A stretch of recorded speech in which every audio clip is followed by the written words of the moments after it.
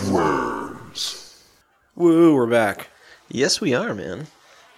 So this is episode 24 of Fried Squirms. I'm Tyler. I'm Danny. And we're here to talk about another horror movie with you all. Yeah, and this one is unique because it's this is film coming from very far east. Right, so Turkey.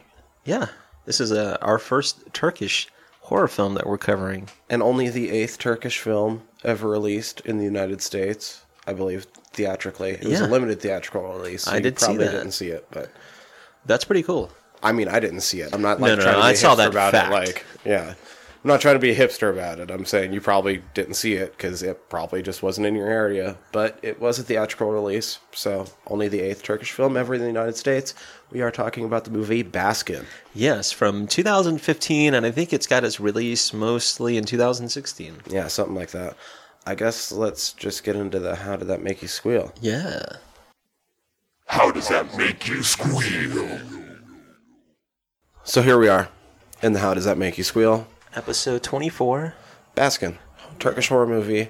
And I think this was the first time for both of us. Yeah. Here's an interesting little side nugget since we are talking about Turkish films. I'm familiar with some more of the, I'd say the far east side of B films. Okay. Turkish films, because a lot of Turkish films are parodies or satires or their portrayals of like more famous American movies and things like that. Mm-hmm. So, for example, there was a movie I remember seeing. It was called like Seitan, which looks like the spelling of the vegetarian Seitan or right, Seitan. yeah. Right, and it's their play on The Exorcist and stuff like that. So, okay. I was like, I remember seeing that, and then looking at interviews and whatnot, it gets referenced, these kind of horror films in Turkish. When I think of Turkish movies, not necessarily horror movies, but Turkish movies, I think of the Turkish versions of movie posters, of Western movie posters, because some of them are mind-boggling. I cannot even begin to describe some of the ways that these films are interpreted on these Turkish movie posters, but believe me, they are like. Take the time to look it up. It's pretty amazing. That's a fun little side thing to do is when you're looking at movie posters from different countries, you get to see some really cool interpretations. Oh, yeah, insane. In the fucking membrane. In the membrane? Yeah, hell yeah. In the brain. Yeah, but speaking of our 24th film, I really enjoyed this one, man. So this one, speaking of, the film itself, this one's directed by, I think his name is Ken Evernall, right? Yeah, so should we throw it out there that, like, these names are really hard for us? Yeah, I mean, they're Turkish sorry. names. I'm a little bit familiar with, like, Arabic, not so much Turkish per se, but I was saying a little bit off air that I'm a little bit familiar with soccer players, so I'm going to try doing it that way. Which is, I mean, you being familiar with soccer players is far more experienced than I have with pronouncing some of these. Yeah, it still doesn't mean that I'm a good interpreter. So if we fuck it up, we're sorry. But we're going to try our best.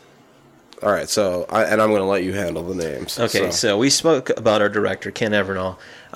This film is actually based off of a short film that he had done previously, and then he got some funding, and he said that one of the hardest things for him was finding funding for specifically Turkish horror films, right? Mm-hmm. So this film actually is, a full-length version of the short that he did. It's like 11-minute short, something like that. Yeah, not very long at all, but some of his more recent work, which there's a pre-production of a film called The Field Guide to Evil, and there's a post-production, which I think is an English-speaking film called The Housewife.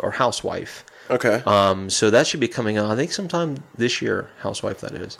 I can get excited about that after watching this. So a lot of the writers involved, which he's one of them, they worked on this film specifically, and like some short films in general.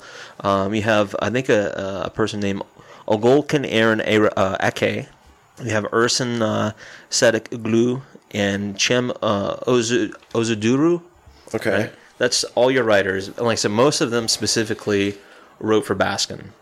Gotcha. Including the short. They helped with that as well. Your production companies, I'm glad you're the one trying to tackle these names. Yeah, no, they're difficult, but I want to try my best. your production companies, which these are going to be easier to say, are Film Colony, this is the line production company, Mo Film, XYZ Films, which is in association with. Your distributors, we talked about Shantier Films, which is the Turkish theatrical distributor of the film in 2015. IFC Midnight, which was the 2015 USA theatrical company that helped distribute this film. Scream Factory, which was 2016 for the US DVD and Blu-ray. And XYZ Films, which was 2015 worldwide.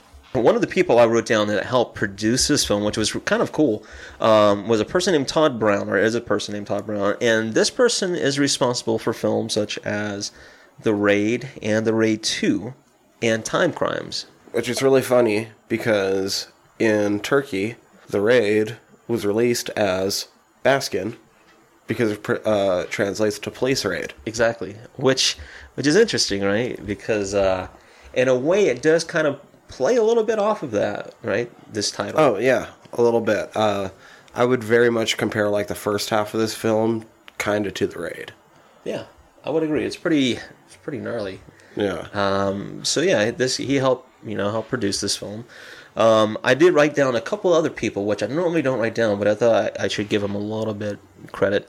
This was their first DP job, the director of photography, Alp Grafali, right? Mm-hmm. They did this film. Like I said, he helped also with, I think, like I said, the short version of this film. Music, but it was by Ulas Pakan. Did a phenomenal job. Oh my God. The soundtrack to this is incredible. It stood out to me the entire way through. Yeah. The last part, too, was great. I thought everything in sort of like the last sequence. Yeah. Well, part of the music in the last sequence, a small snippet of it was actually lifted in a reference to something else. Yes, it was. However, everything from that point on was just on point. Phenomenal. Completely up my alley.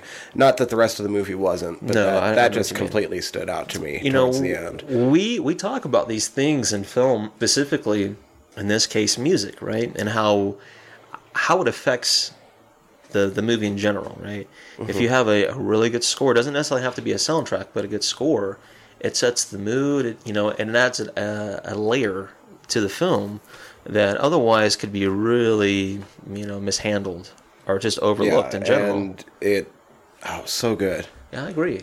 I'm having a hard time thinking of how to describe it right now. It reminded me a lot of the synthy, 80s sort of synthy stuff. Synthy, very ominous, doomy feeling. We mentioned that there was a part that's lifted from later on. Right. We won't go into the details of what scene it is yet, but they play something from Cannibal Holocaust, which we've covered in a previous podcast. So we can point it out when we see it, and it fits right in. Certainly does. If you've never seen Cannibal Holocaust, it wouldn't sound at all out of place with the rest of the soundtrack. And Cannibal Holocaust is a fantastic soundtrack, in my opinion. One of my favorites. I totally agree. A fantastic blend between a bunch of different styles and a bunch of different things, with very much highlighting like the strings and the synth. And you get a lot of that in this movie as well. Which would be an interesting topic, which I don't want to get too far off of. But a lot of the Italian directors during that time period, and even a little bit before, they chose the scores almost in that direction, But like I said, that's just kind of, maybe it pays an ode to some of those, Small parts of it reminded me a little bit of Carpenter. Yeah, absolutely. Not much, though. It was a little bit more, though, in the sort of 80s synth tradition, in my opinion. I agree with that as well. Which, Carpenter was in there, but I mean more the general, not sounding like Carpenter stuff. But I know what you mean, kind of the synthy 80s feel. The budget for this film wasn't very high. This is another, maybe we could call this a micro budget per se. It was $350,000 US dollars, right? United States dollars. Mm-hmm. Not a very high budget, but I think this film did a really good job with that budget. I agree. I don't know I don't have a return number, a gross for this film. That number was unavailable to me. I hope it's high because, first off, it doesn't look that cheap. No, and not that $350,000 is a tiny amount of money, but this movie looks more expensive than that. Here's something a little interesting, since we were talking about the fact that they have a $350,000 budget, was the fact that they did have a choice of 3 cameras to film with throughout the film, so that kind of helped a little bit with what the direction they were going in, which gave kind of substance to how they filmed it. Nice. So because this is the How Does That Make You Squeal, and you already mentioned that you really enjoyed this movie, I want to say that I also really enjoyed this movie, but, and I'm just going to hang a big star on that but because it's for reasons that just get too spoilery, so we'll address in the guts. Oh yeah, no, we can reason. I really enjoy this movie, and I would recommend it, but we can go there, and we'll go there eventually. But I just want to hang that right there because there's things about this movie. We'll get there. However, oh my God, the director did a great job. This movie is beautiful all the way through. Totally agree. Like stylish. I really thought this film was a really stylish film. The first part, like I said, sort of reminded me of The Raid. Later on, it sort of reminded me of like The Descent. Yeah, absolutely. I mean, there's other films. Hellraiser. Hellraiser, definitely. So these are some films that we've covered. Speaking of Italian films too, here's a name we really haven't mentioned before, and this is. I was going to ask you about big this. name. Yes, I know about this person. Okay. Because of another person as well. The person we're referencing is Lucio Fulci, right? Now, and I knew you'd be a little bit more familiar with Fulci than me, because I'm really not too familiar, but I knew that is an influence, definitely. Yeah, so Lucio Fulci is one of the maestros, along with Dario Argento, and you could name like Mario Bava, people of that magnitude, right? Sergio Martino and things like that. They did a lot of giallos, but Fulci in general, he did a lot of kind of a little bit of crossovering. Definitely horror, but the way he told it was different from the way like Argento and these other filmmakers would tell it, Mm-hmm. But stylishly, he did some amazing things, Fulci. Like, he's known for Zombie is a huge film, House by the Cemetery, Seven Doors of Death, things of that nature. Nice. I mean, he did a lot of films, like I said, from the 60s, 70s, and 80s. I'm sure at some point here we're going to get to some Fulci. Oh, we can't help but. Like I said, I was briefly speaking about the Italian music styles, but these directors, Argento being one, Fulci being another, and all these others we can talk about later on, but they pay a big ode to the way these other film directors out of the 80s and beyond started to film. Right? Okay, yeah. So yeah, Fulci, his style is definitely borrowed, or it was Cannes was inspired by some of the Fulci. He even admitted it. Mm-hmm. Some of the styles he did, especially in the 80s. So big name.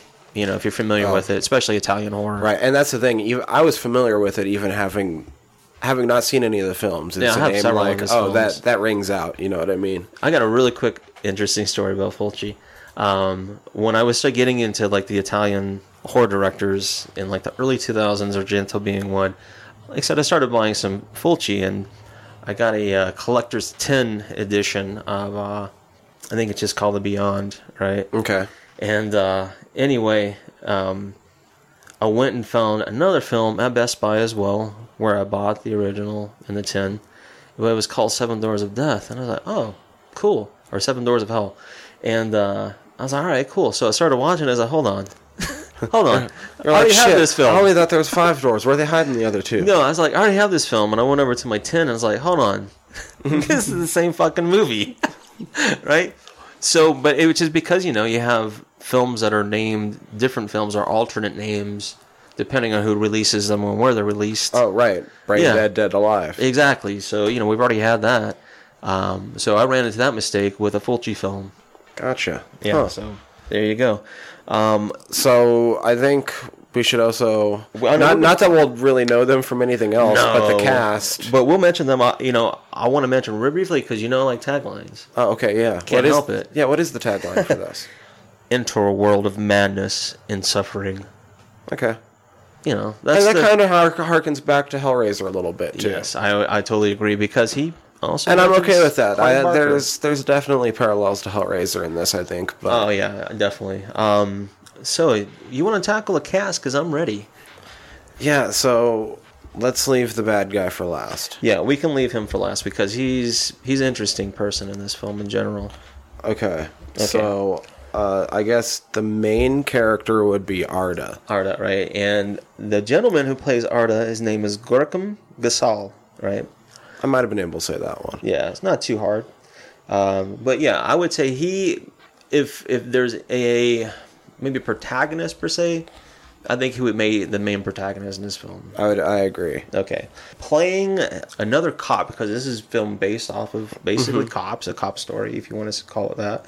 The character is Remzi, and the person who played is Ergen Kuyusu, or Kuyuku. Remzi, I guess, would best be the mentor? They call him the mentor, because, or maybe even the boss, I think. Sometimes they call him that. Oh, I think Apo might be the chief. He's the chief. And then there's, because they name each other bro a lot in this film, too. They call each other bro a lot. Which is funny. But later on in the film, Remzi, which is one of the older police officers in the film, this is played by him. Yavuz, which is kind of the cockier guy in this film. I would say Yavuz. Remzi's might be like the mentor. Yeah. But I'd say the next most important character besides Arda, or at least the one that most action centers around, would be Yavuz. Yeah, Yavuz is the most outspoken character in this film, right? Most of the action sort of centers around Yavuz, in my opinion. All right, I'm going to tackle his name. Maharim Berak, right? Okay. That's Yavuz in this film. The next person I have who plays Apu, right? Mehmet Fatih Dakus. Yeah. Yeah, maybe. And we said Apo is kind of the chief? Yeah, he's kind of the, I don't know. He's one of the guys who likes to tell stories. Yeah. But yeah, he's like the chief. He's the one that kind of gives more direction to some of these other cops, these younger guys. This guy was what I call the space cadet. Safi. Safi, okay. Yeah, Sabahitin Yakut. There was a kid in this film who played a younger version of one of our main characters. Oh, right. Okay, so young Arda. Young Arda. Birat Efi Pilar. He played young Arda, which we'll talk about. Mm-hmm. And then, I don't know if I should mention this person right now. I mention them as the creep. Or an assistant. Because we don't want to mention our antagonist. The one that only... Yeah. Okay. Yeah. Should I mention this person later? Yeah, we'll mention him later. Okay. So just think there's a creep in this film, and we'll mention him in a little bit. We will mention the main... Because I feel like we really need to give this person his due. Oh, yeah. The main villain, I guess you would say, credited as Baba, the father. The father, yeah, because Baba in Arabic is the same thing as father. I think Ali Baba, the great father. And his name is? They call him Mehmet Abi for short, but Mehmet Serihaglu. Okay. And it's an interesting way how they found him, or how Ken Evernall found him. Hey, Mehmet. Mehmet Ali. What happened, from what I understand, is he was looking for a specific person to play this character, right? And he had a casting agent who gave him, I guess like headshots of people in the industry in Turkish film, and he came across Mehmet Abi, his headshot, and he's like, wow, his characteristics, of course, which we'll mention. He was looking for somebody with defining kind of strange, I guess you'd say, physical characteristics. Exactly, and he found this person, right? Kind of looking for, I guess you would say, the Turkish Michael Berryman.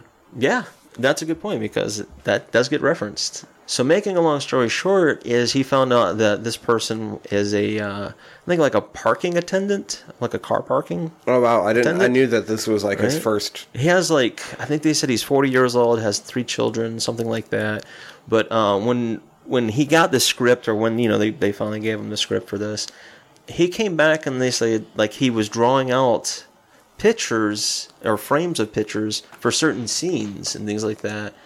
And the director, he's like, it gave it like a dimension that he was looking for, right?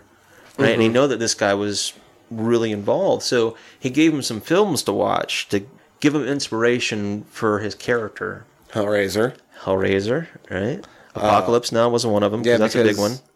Kurtz. Yeah, it's supposed to Colonel be inspiration Kurtz, for right? the character. It's been a long time since I've watched it. So. Great film. Mm-hmm. It's. I own the Redux, which I sat down and watched it, so it's a marathon, but it's worth it. It's definitely worth it. So he got inspiration for that. The Descent, which you had mentioned earlier, was one of them. Mm-hmm. There were some others involved. I even think Friday the 13th. I'm not Friday. Maybe it was A Nightmare on Elm Street. Nightmare on Elm Street. That's what it was. So he gave him some of these films to watch, and when he came back, he nailed it, apparently. And I'd say the influence from all of those comes through in this movie. There's if you know where to watch. Yeah. If you know that that's the influences, it's there. Yeah, it's definitely there. Which is interesting because we'll delve into in our next section for sure. But making a long story short, this person, I think, did a fantastic job, and we'll definitely get into it a little bit more in detail. But it was cool how they found him, and I even think that he said that before he did the film Baskin, he did a music video that involved Mehmet Abi. Okay. And he's like, that even helped it further. Like, he knew that was the guy he was looking for. Oh, crazy. Yeah, so I was reading, like, cool little interviews and whatnot. And we mentioned his appearance so many times because, and now, he has a rare skin disorder. I didn't see a name for it. No, actually, it's interesting you say that because it's a condition that's like one in, it's either 30 million or 300 million. It's like some kind of really big number. But doctors haven't come up for a name for that condition, actually, and they're like trying to fund to look more into that so they can actually give it a proper condition, or I want to try to interesting you said before you get into this movie. I think it would be really easy, and I'm trying to say this very delicately because it could be very offensive. I think, but yeah. If you didn't know that, I think it would be easy to think it was some sort of prosthetics. No, I mean, it would be easy makeup. to make that mistake, right? Because, I think it's, he kind of, like I said, it's kind of just the Turkish Michael Berryman. Yeah. But if I had to describe it, just so that people know what they're going into, because people don't like looking at things sometimes, it's kind of like a mix between, like, the Halloween baby mask dolls and old man mask dolls. Yeah. Not dolls. Old man masks. I know what you mean. Baby masks and old man masks. Yeah. I mean, that's what you're going to get. But, when I watched the film, it's like it didn't disturb me at all. No, it's so cool. No, I thought in a way. He did a great job on this film, dude. And like you were right, and he's fantastic. Oh my fucking god! Yeah. I wanted to mention him because he's awesome, fucking dude. Kills. His poise, his demeanor, everything he does in his scenes is reminiscent of Pinhead. Yes, he holds himself with the same demeanor, same demeanor, same stature. Yeah, he has a certain, like I said, a certain demeanor, a certain. I don't know. He has a presence in the room that is 50 times larger than he is. He dominates a room when he's in it. It's insane. It's amazing. I really, really hope that he continues acting. I think he has a couple other things that are out. I wanted to kind of look them up. I didn't write them down. I should have, but I didn't write them down. Most of these are Turkish films, so I mean. Yeah, that's the problem. Like, I'm not sure if I'm going to sit down and watch a Turkish movie just to see him. Yeah, I know what you mean. But I'm hoping the popularity of this movie gets him just further recognition really cool across the board in cool films, because he truly is a fucking diamond in the rough, just this star. Here's another cool thing about that, and I'm glad that you bring this up, is that when they did finally find him, he, being Mehmet, said that he had just put in for like a casting, and it was 10 years in between the time that he took that headshot to the time that the director found him through the casting agency, right? Mm-hmm. So I guess he just in the meantime he led a normal life, and then they just found him and he got the call, and this is how he got the role. So a lot of these people in the film, our main cast, have zero to little or none acting experience. So keep that in mind as well. And even if they do, it's job. Yeah, I think they do a phenomenal job. Mm-hmm. Which is really cool. He stood out to me though. Actually, Arda, I thought did a really good job. I thought Yavuz, the guy who played Yavuz was great. Yeah, Yavuz was good. Man, they all really did do a good job. Yeah, like I said, I think it was a strong acting.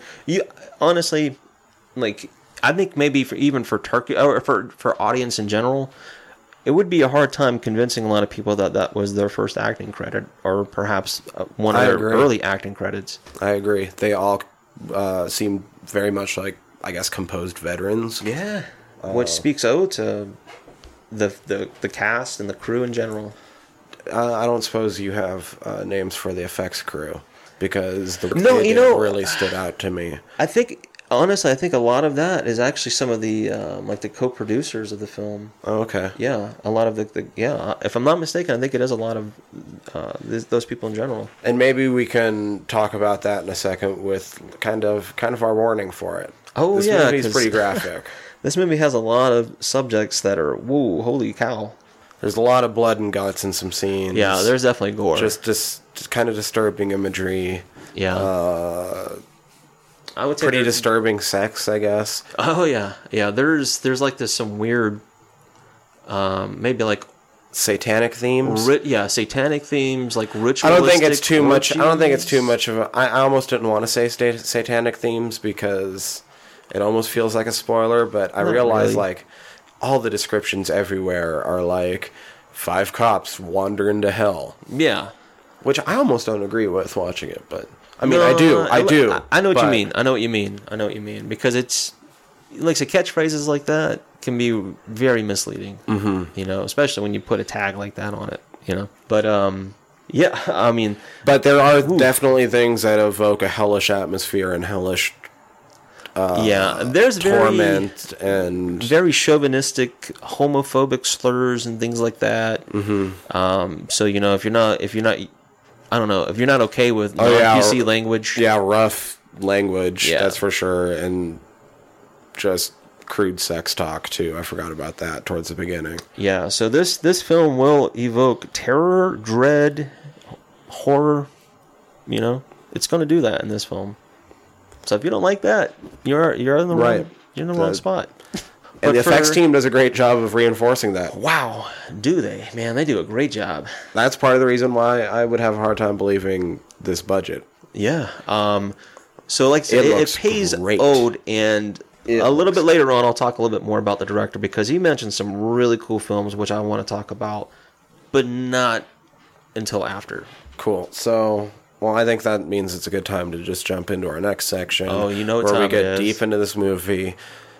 Get into the spoilers, and just sort of rip open the belly and get to the guts and bolts. That's right.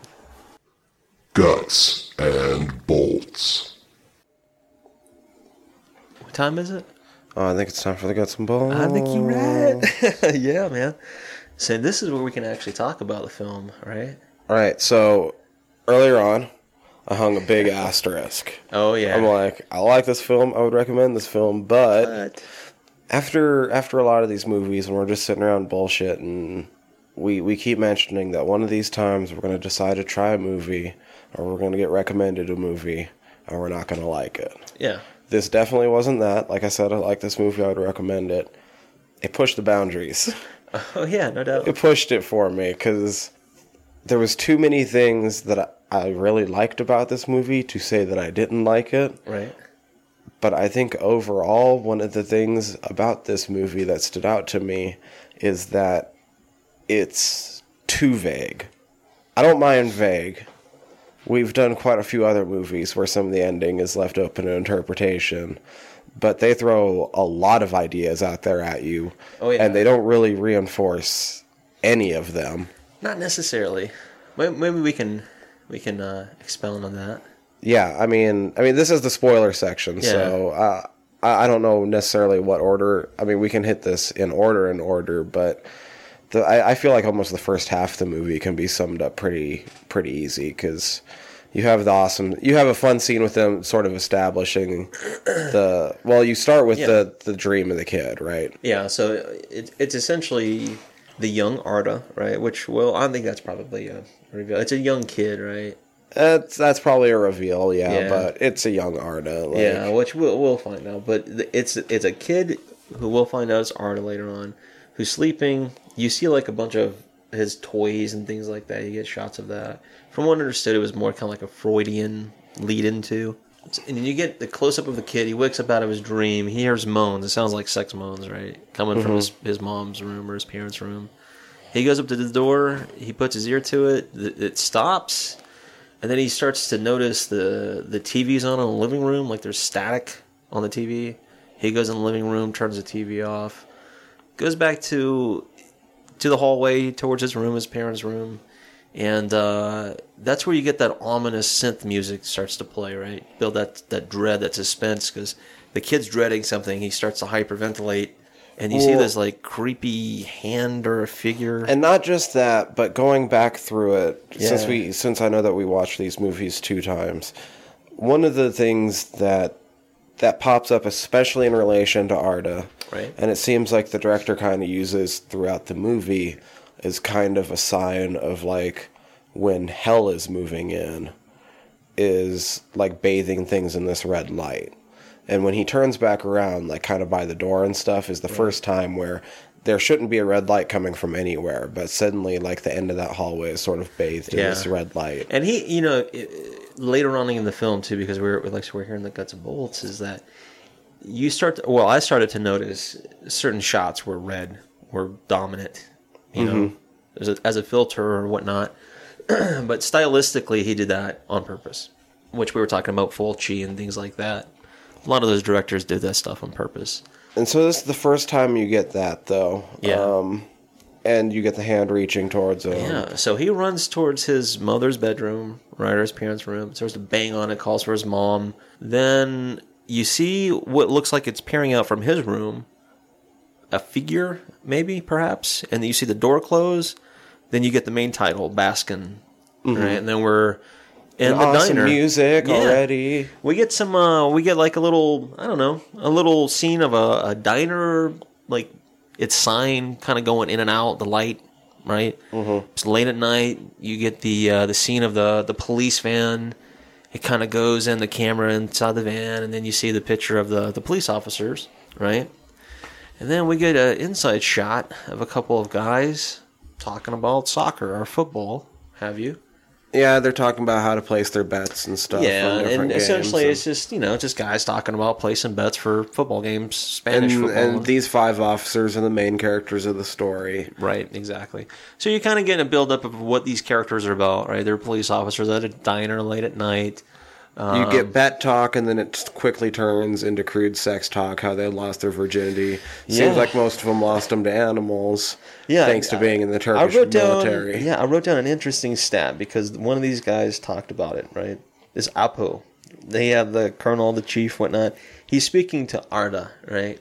He tells him, he says, 70% of Turkish men lose their virginity by fucking an animal, right? And then Yavuz is like, no, tell him it's more like 20%, right? But the whole point is they're talking about, something about fucking chickens, right? Right. Apo insists his first time was an elephant. Yeah, an elephant. Yeah, so they're making fun of like fucking so here's the thing. Animals, bestiality. I think, we sort of search around a bunch of different sources to try to find what we can about these movies. And some I know tropes that one, and things like that, right? Yeah, tropes, this and that, different interviews and stuff, just so we can try to bring you as much information as we could gather. Yeah, exactly, because we like info.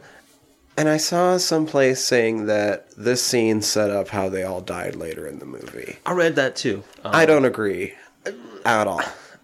I could see a little bit, but not what they were saying specifically. For what's his name's dude that tells the story about getting with the transvestite. Oh yeah, Yavuz. Yavuz. I couldn't remember his name. Yeah. For Yavuz, I can kind of see it. Yeah. Oh yeah. Yeah. But so Apo would be supposed to be gluttony, but he doesn't do anything gluttonous during that. In fact, he's the first one to bring up fucking animals. Yeah. It just fucked up. I think he's the first one to turn the conversation to sex. It's just that Yavuz is the one that's more likely to go on about a story and shit. And Yavuz is also the one to exhibit wrath. Yeah. Oh, yeah. Absolutely. Which most of those are more directed towards him in general, I would think. The sins, per se. That something I forgot to point out during this time is we get the first glimpse of a cloaked person carrying a bloody fucking bucket of something, right?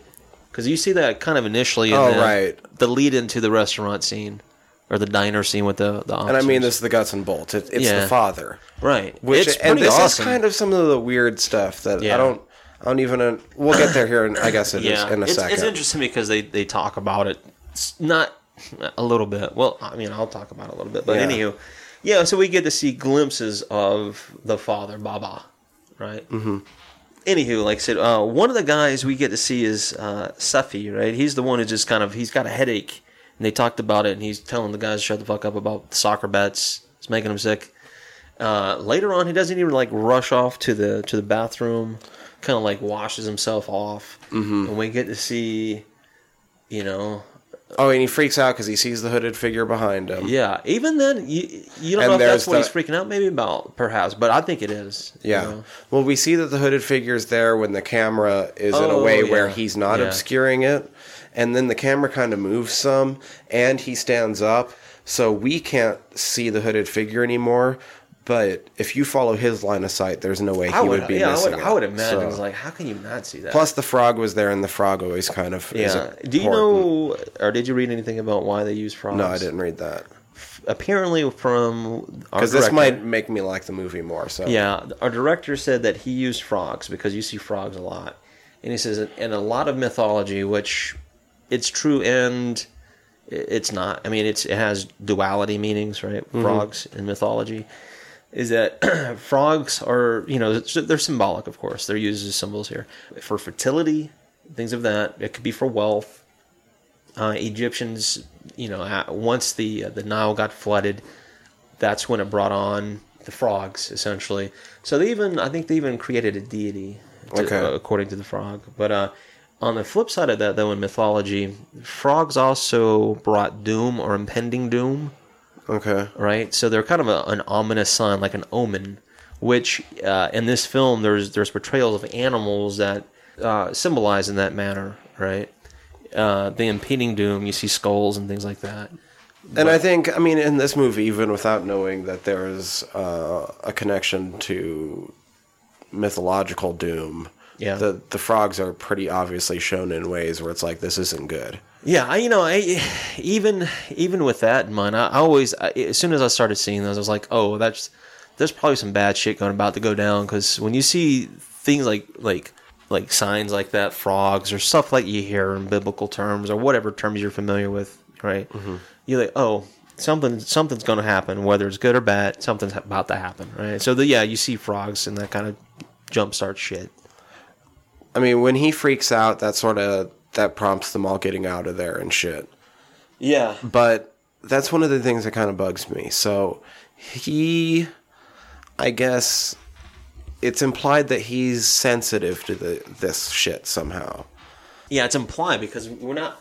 That was the weirdest one. Because we know for sure later on, now that this is the guts and bolts, we know for sure later on that Remzi and Arda are both totally sensitive to this. And they're connected. They have some sort of weird psychic bond that's never explained. Yeah, it's pretty interesting. And it seems like it manifests for the first time in this movie, because Arda seems pretty not necessarily overwhelmed, but like he doesn't know that they could do this. You know what I mean? Yeah, exactly. It's interesting. But we know that they are sensitive. Like, that's for sure spelled out in the movie. But Saif, is that his name? Saifi? Saifi? Yeah, Saifi, yeah.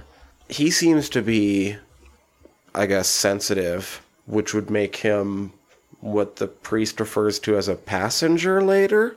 Yeah, I can see that. But they never explain it. He's never referenced. No. And later on, even though if he's sensitive, then he would be a passenger. But he gets picked off before all the others. Yeah, he does. Before he even makes the descent.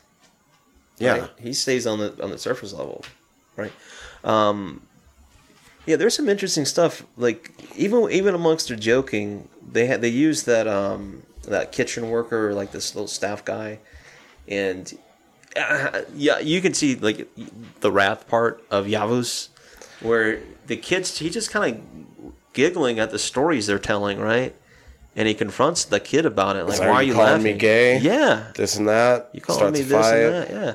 Gets in a fist fight with him. It's fucked up. Yeah, that's the part where Saifi's in the restroom freaking out. And Remzi kind of gives him the permission. He takes the badge from him or whatever. It's funny because that kid does kind of throw in a couple punches, but that's about At first, it. I thought the kid was going to take Get the him. upper hand, right? But then, Oh, yeah, it turned no, quick. Yavuz turned it around. No, he is a cop, Let's keep that in mind.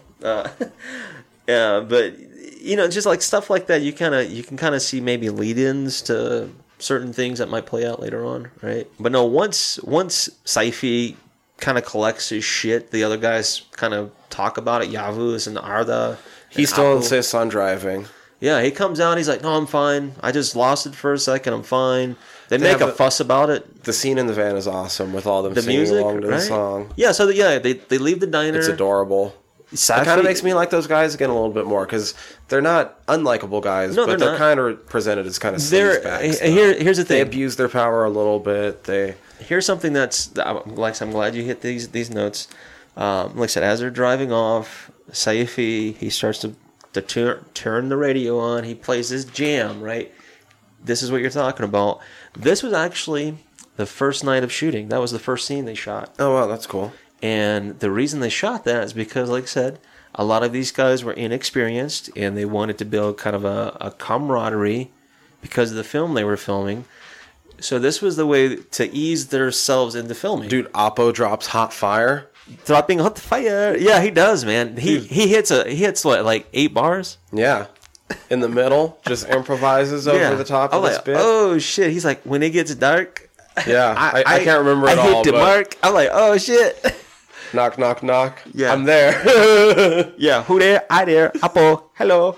Yeah, it was dope. But here's something cool because we talked about the music in this movie. That piece of music is public domain, and so that's why they got to use it. Because if not, it would have cost them a fortune, right? I kind of want to look it up and just tack it to the end of this episode. There's some interview I have, one on my computer somewhere. But anyway, if you can find it before I get this episode together, send it to me because I'm probably not going to take the time to look. But I thought that was cool too because when I found out about it, I was kind of curious about it. I was like, damn, that's kind of a dope jam. yeah, I was like, man, I was getting down. Yeah, it was a cool scene. They're I liked having that. fun. They're having fun in the. They fucking get van. called off to an emergency though, a 4455, right? Can you pronounce the name of the town? It's fucking hard to say. Engiach? It's like Enziach. Engiach? Yeah, Enziach. Yeah. Engiach, I think. Something Yeah, like that. Engiach. Yeah, it's a weird name, but apparently this town is spooky, right? There's stories that these guys hear about it, specifically Saifi, the one who's driving. He's heard stories from childhood. There's supposed to be a shit ton of shrines there, but it doesn't seem to do any good because it's supposed to be spooky as fuck. Precisely. He's like, well, isn't it safe? He's like, no, there's like 3 shrines just around here. Yeah. So they start to drive off on this road for a while. We hit the first thing that bugs me. Well, one of the other things, not the first thing that bugs me. I talked about one thing already. Okay. Next thing, though, that bugs me. They first stop because a naked man runs across the road. Yep. There, you see a figure dart across the street, the road that they're on. It is a dark. Keep in mind, this whole film's at night. Yeah. They stop as they're trying to check it out and shit. Something slams against their fucking police rig. As they're searching for this person, and it does. It makes a boom, a big sound. And then when they go around to check it out, it looks like something scratched some shit Who into knows? But there was like a lot of scratch marks. Arda made note of it. He's like, "Was this here before?" No. So this isn't the first time. Well, this isn't the only time they run into something on the road. Right, exactly. But there was a lot But the of things on second the time road. is explained. Okay. What the fuck happened this first time? Where did this guy come from? That was a good point too, because I started thinking about that. Because the second time makes total sense once we get into it. This time, I was like, hold on, when did this happen? So the first thing I thought is there's a weird thing later on, right when they are about to enter the building. Mm-hmm. When we jump ahead a couple scenes for a second. That's okay. Where when they're getting out of their police car, they scare off a homeless person. Yeah. And he runs off and he goes, "Oh, fucking police," or something like fuck that. the police, you sons of bitches. Yes, he said that. But he's not naked. No, he's not. He has clothes on. It's not That's him. the only thing I could think of. I can't think it's him. I wouldn't think that's him. Maybe it's... The other thing I can think of, because this is the guts and bolts. Yeah. We can kind of... So we're going to jump way ahead. Okay. And I'm not going to specify the specifics, but the only other thing I can think of is the creep brings the stone fetus to the top, to the Yeah, above that never world. gets explained either, does it? So if the stone fetus grows up in a quick hurry, It could have. because it's a fucking magic Wow, demonic. You know what? I never thought of that. That's the pretty only other interesting. thing I can Huh. think of. I bet There's that a I third bet theory I that just have, sounded too. I bet I just sounded insane I liked to it. anyone who has not watched this movie. Yeah, but holy the creep shit. brings the stone fetus Yeah, you will. You'll find above out. ground, and it Yeah. never gets explained. But you might just have. There's a third idea that was running in my head. What's your idea? Mine was thinking because we see, the second outcome of what happens in the road. That, of course, because there's it seems to be some kind of weird loop going on with time and space, maybe in general. I was thinking maybe there's another portrayal of those events that got played out that we didn't get to see. That was just another scenario. I was kind of thinking of that, and we'll get into that, I think, in a little bit more later. But that was one of the things that bugged me, because, like I said, there's a lot of... Like I said, it's very vague. Yeah, there's a lot of ideas for how this your could version, be though. played out I kind of that like are thrown at you in this movie, baby. but none of them are explored to the point where you know what's going on. And I feel like even, you can leave it vague, but I feel like even just a little bit more idea on how the structure is supposed to be I agree. would have just elevated this movie to, masterpiece level, and it would make it even scarier. Yeah. Really. I Because right now it feels... because there was a lot of vagueness. Right now it feels too vague for me to be really scared of it, because I don't... It feels too much like it couldn't happen. It's too much just chaos and this and that. The scariest things are when they present it as just real enough. And I think that was part of my thing with it, it's just a little bit too vague for me. And that I know that bothers some people, but I guess it bothers me on more a... Come on, just give me that fucking information level. Yeah, I understand that. I completely understand that. And for me, it's, I'll put it this way. This film is a lot better than a lot of horse shit out there. That's absolutely true. That's the thing. But you're right. But it could have been... It's it's really fucking good, but it could have been just it could have been... You're right. It could have been really... epic. It could have been really epic, but it's okay. It's an ode to him, because I feel like if this is the direction the director's going in, and he keeps pushing it, maybe with more funding. Right. Oh, I agree. I'm super he could excited, knock it out. especially if he keeps with this sort of extreme shit. So. Because he pays ode to a lot of things, and we'll talk about. Fucking give this guy a Hellraiser remake. Holy shit! Yes, I think he would be perfect for it. Fucking 100%. I would be 1,000,000% behind that. Wow, that would be. Fucking make Mehmet fucking... I was just thinking, Pinhead, goddammit. God, that would be fucking dope. A Turkish Pinhead. Yeah. I mean, there's supposed to be multiple Cenobites. What makes us think that he couldn't have a portrayal of his version of Pinhead? And even... Oh my god. It'd be dope to have, I don't know, him speaking in Turkish, but all the characters understanding him anyway, because he's Pinhead, he's exactly. otherworldly and... Yeah, I mean, he would transcend language barriers at that point. Mm-hmm. I would hope. But no, that would be fucking dope. Oh my god. Anyway, yeah, I know we'll continue on tangent. But no, I guess getting us all the way back to the van part where you see the first encounter of the figure of the dude running across the fucking woods street. Mm-hmm. Yeah, and you see that big bang. That doesn't really get explained either. Which, I mean, I guess the scratches and stuff. If it's full-grown stone fetus, then that could make a bang, right? Because maybe it has supernatural strength. I could see that. But if a time loop's going on, then what's the point of it other than to make the bang? Perhaps. Like I said, there's just all these scenarios. You're right. Because it seems like it would make an awesome soldier for the demonic forces. Okay, so this kind of involves hell. We've already talked about that a little bit. They make mention of the fact that spooky shit happens in this place, right? And there do sort of seem to be demonic forces. They don't necessarily seem to be too intent on invading our world, but I don't think they'd be against it either, is what it seems like. No, there's just a drift over effect. But what we see as a result of the figure running across the street and those guys yelling at the fucking whatever is supposed to be there is that they start to see a bunch of frogs again, right? Mm-hmm. And I think it might have been Yavuz or Apu, one of the two. They make a joke like, "Oh, I guess these are the ones that jumped into the van and made smacked against it all at once." Exactly. So they're making jokes about it, right? But like, so once again, this is leading to something very ominous. They start going, and this time, instead of just seeing a figure, they fucking run into it. Yeah, because I think Safi Yavuz is yelling at him. He's like, it was just a fucking frog that you saw. He's like, yeah, it was a frog that ran across the street, right? Mm-hmm. And then, as soon as he turns around, boom, he hits a dude or something. Yeah, dude. A figure, right? Runs it over. They go into the water. Into a creek or some shit, right? And this is the first time we get an Arda dream sequence where they're back in the diner and he's talking to Remzi. Yeah. And Remzi's being fucking cryptic as fucking Yoda. Yeah, in this conversation, they're having conversations, and this is how it starts. Is you're right? It cuts back to the diner. I think it starts with Apu and Yavuz. They're watching a game show, a Turkish game show, and they're giggling.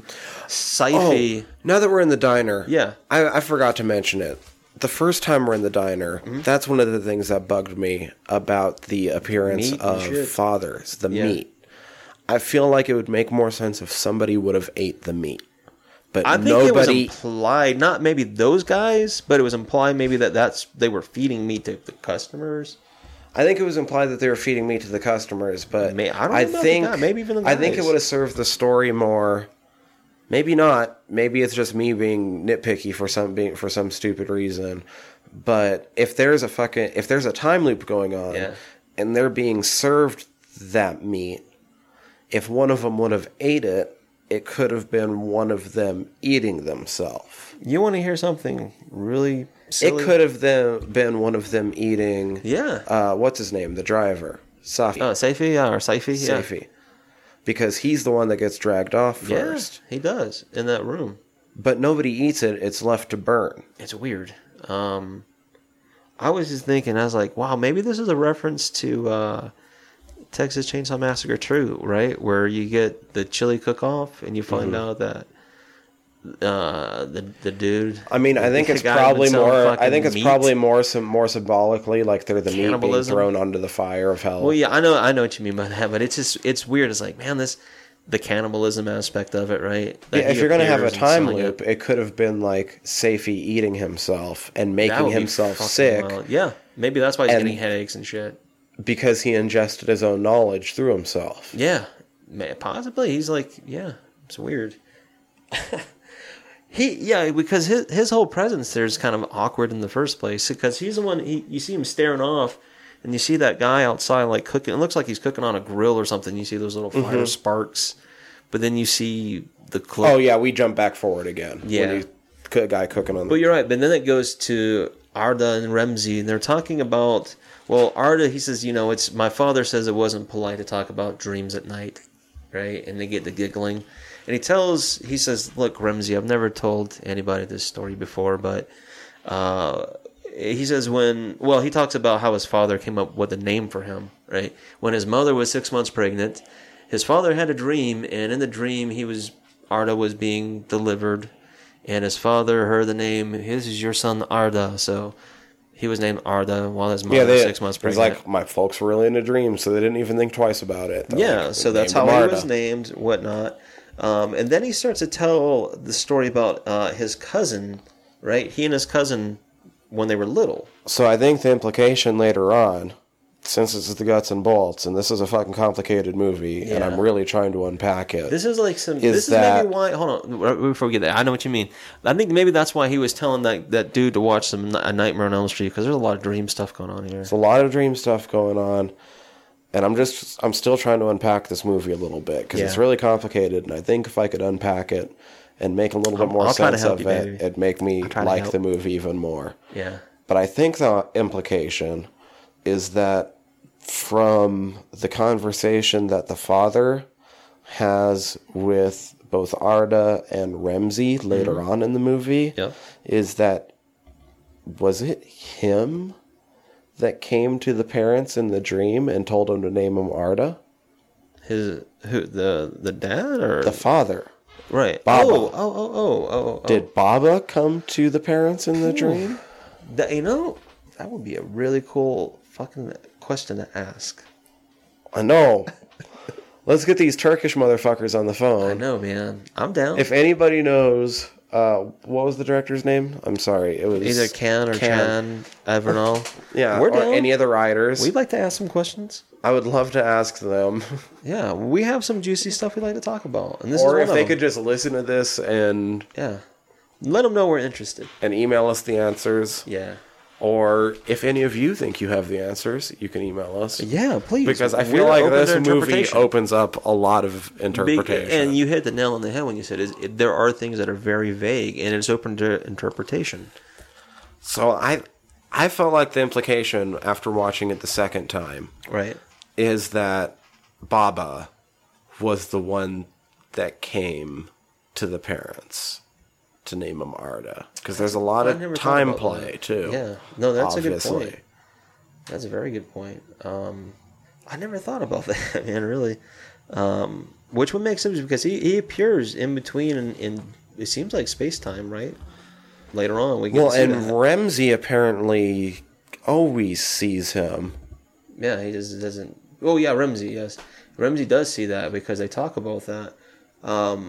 I want to talk about that little story. If that's okay. Let's talk about the story. Sorry, No, because it's okay. that's another part that is very open to interpretation. I kind of like this. I thought, to me, listening to I think maybe this we're 2 or about 3 to go off times- on another huge tangent I know, because man. of this story. Jesus Murphy. Remember, we are fried squirms. Yeah. Arda tells this story about when he and his cousin were little, and he says, they used to go to the movie theaters and whatnot. And this one specific time after a movie, this apparently was after his cousin's dad, which I guess would make his uncle, maybe. Yeah. I would think if that cousin's kid's his dad, cousin. uncle. Yeah. All right. So his cousin tells Arda that he saw his cousin saw his dad's soul leave his body when he died. He and his brother were in the same room, right? The brother didn't see it. The brother didn't see it, swears he didn't see it, but the kid swears that he did, right? The cousin. So they talk about that, and then they said they made a promise that night in the alleyway that that they would promise not to scare each other. Whoever died first, whoever appeared to each other first, would not scare each other, right? And then he talks about like being, I guess, going home that night, going to bed, and all that shit. He had a dream, and in that dream, he was like in a crowd, right? And he got nervous. He had this dread or this fear inside of him. And he said his cousin appeared and held his hand, and he told him something like he'll be all right or something of that nature. Told him not to be scared. And then he said he woke up out of that dream, but he was still dreaming. He just woke up out of that dream state into another dream state, where it was the beginning of the movie with the kid sleeping, and hearing the moans and going to the door and all that stuff, and then he wakes up at the end of that, and he says that he continues to have that dream. Yeah, he had that specific dream, and he's had it reoccurringly, but he had it specifically that morning, right? Which is what we saw. Yeah, exactly. It wasn't it actually happening. We saw his dream. Exactly. And he said he found out like later on that afternoon when he finally did wake up for real this time, right? His mother got a phone call later that afternoon. He could tell by the tone of the voice that something wasn't right.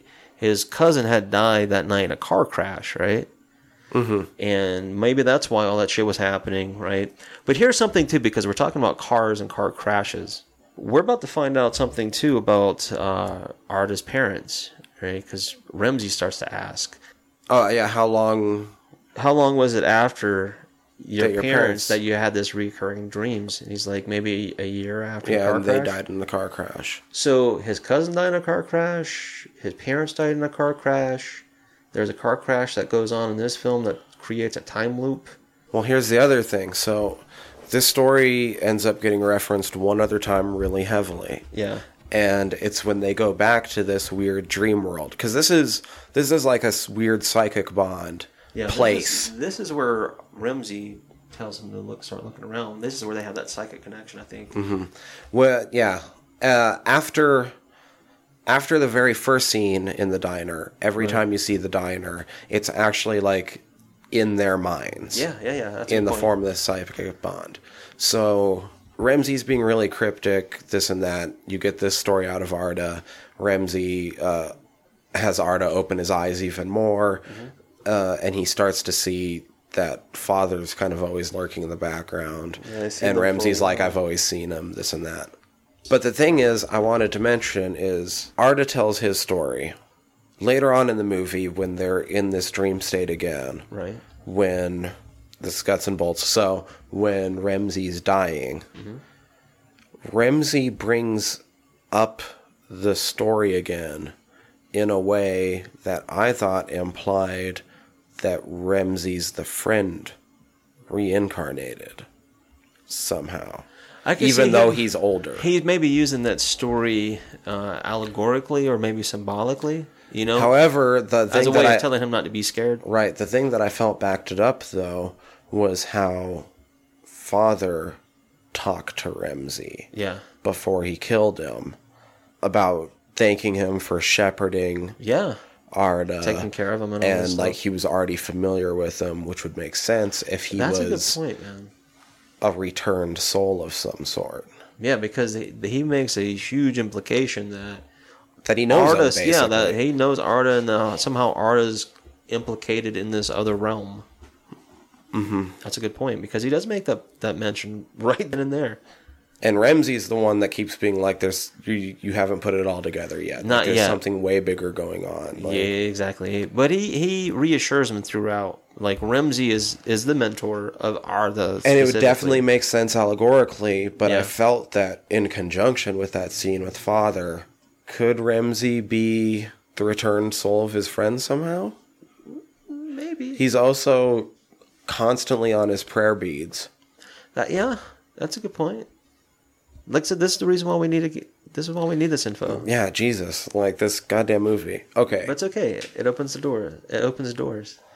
blood starts to come from his hands, and then water starts to flood the place. Yeah, it starts to like flood the whole building, the diner that is, and Arda becomes kind of, I don't know, freaked out, and he falls backwards. But when he does, this is where I was talking to you earlier about half of one of their nights of shooting. They only had 28 nights to shoot this film, and a lot of it they had to do it kind of risky. With Right, they permits didn't and always things. have the permits for all the places. Yeah, so they had a little guerrilla tactical shooting and, some weird stuff going on in really conservative areas. But anyhow, this specific shot right here where Arda falls backwards in the diner into the water that's on the floor, he goes into kind of like an underwater sequence, right? Where he's falling in the chair and he's floating. That whole shot said it took up almost all of one of their nights of shooting. I believe it. That was a great shot, though. And then these Beautiful giant hands reach in to grab Yeah, him. and he starts to swim near it, and as he does, speaking of Arda, that's where the guys pull him out of the creek that they had wrecked into. Yeah, and he comes to. And Right, so the whole dream, it might have been his dream sequence inside of the van, or inside the police van, right? And you get kind of a cliche sequence with some weird-looking villagers that warn him not to go on. Yeah, but- you get this big, tall, goofy-looking, I mean, not goofy, but he looks kind of, like he's country strong. Turkish country strong.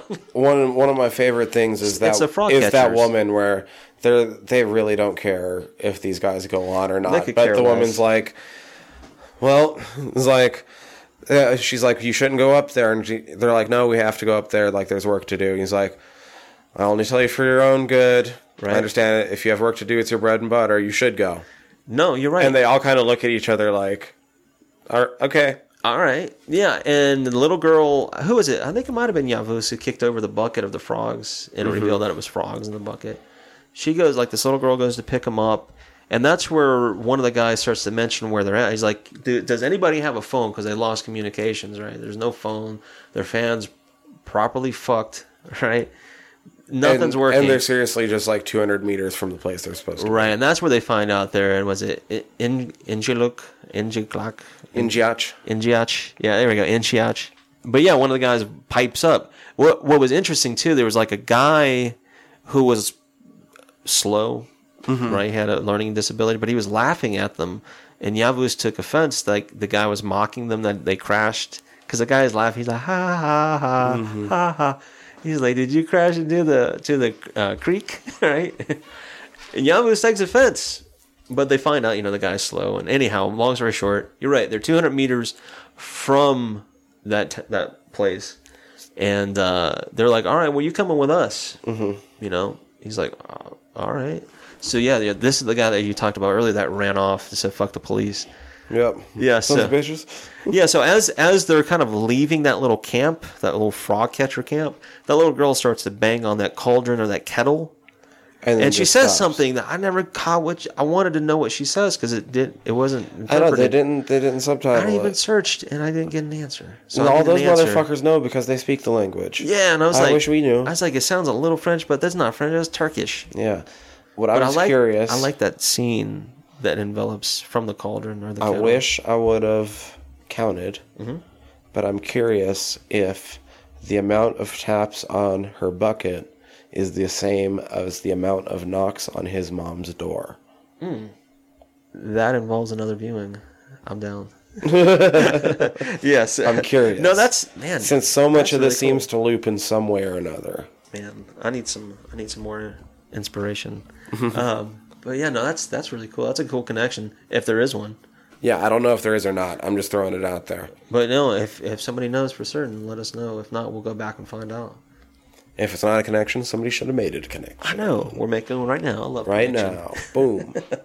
But they head over there, and like you said, the guy runs off and shit. But they start going in. Place is Before they creepy. do, he kind of explains what that place was or the building, right? Oh, it used to be It used a to police be a police station. in the Ottoman days. And And, then then it when he was- was a kid, it was a stable, and it's been deserted since. No one goes there. Mm-hmm.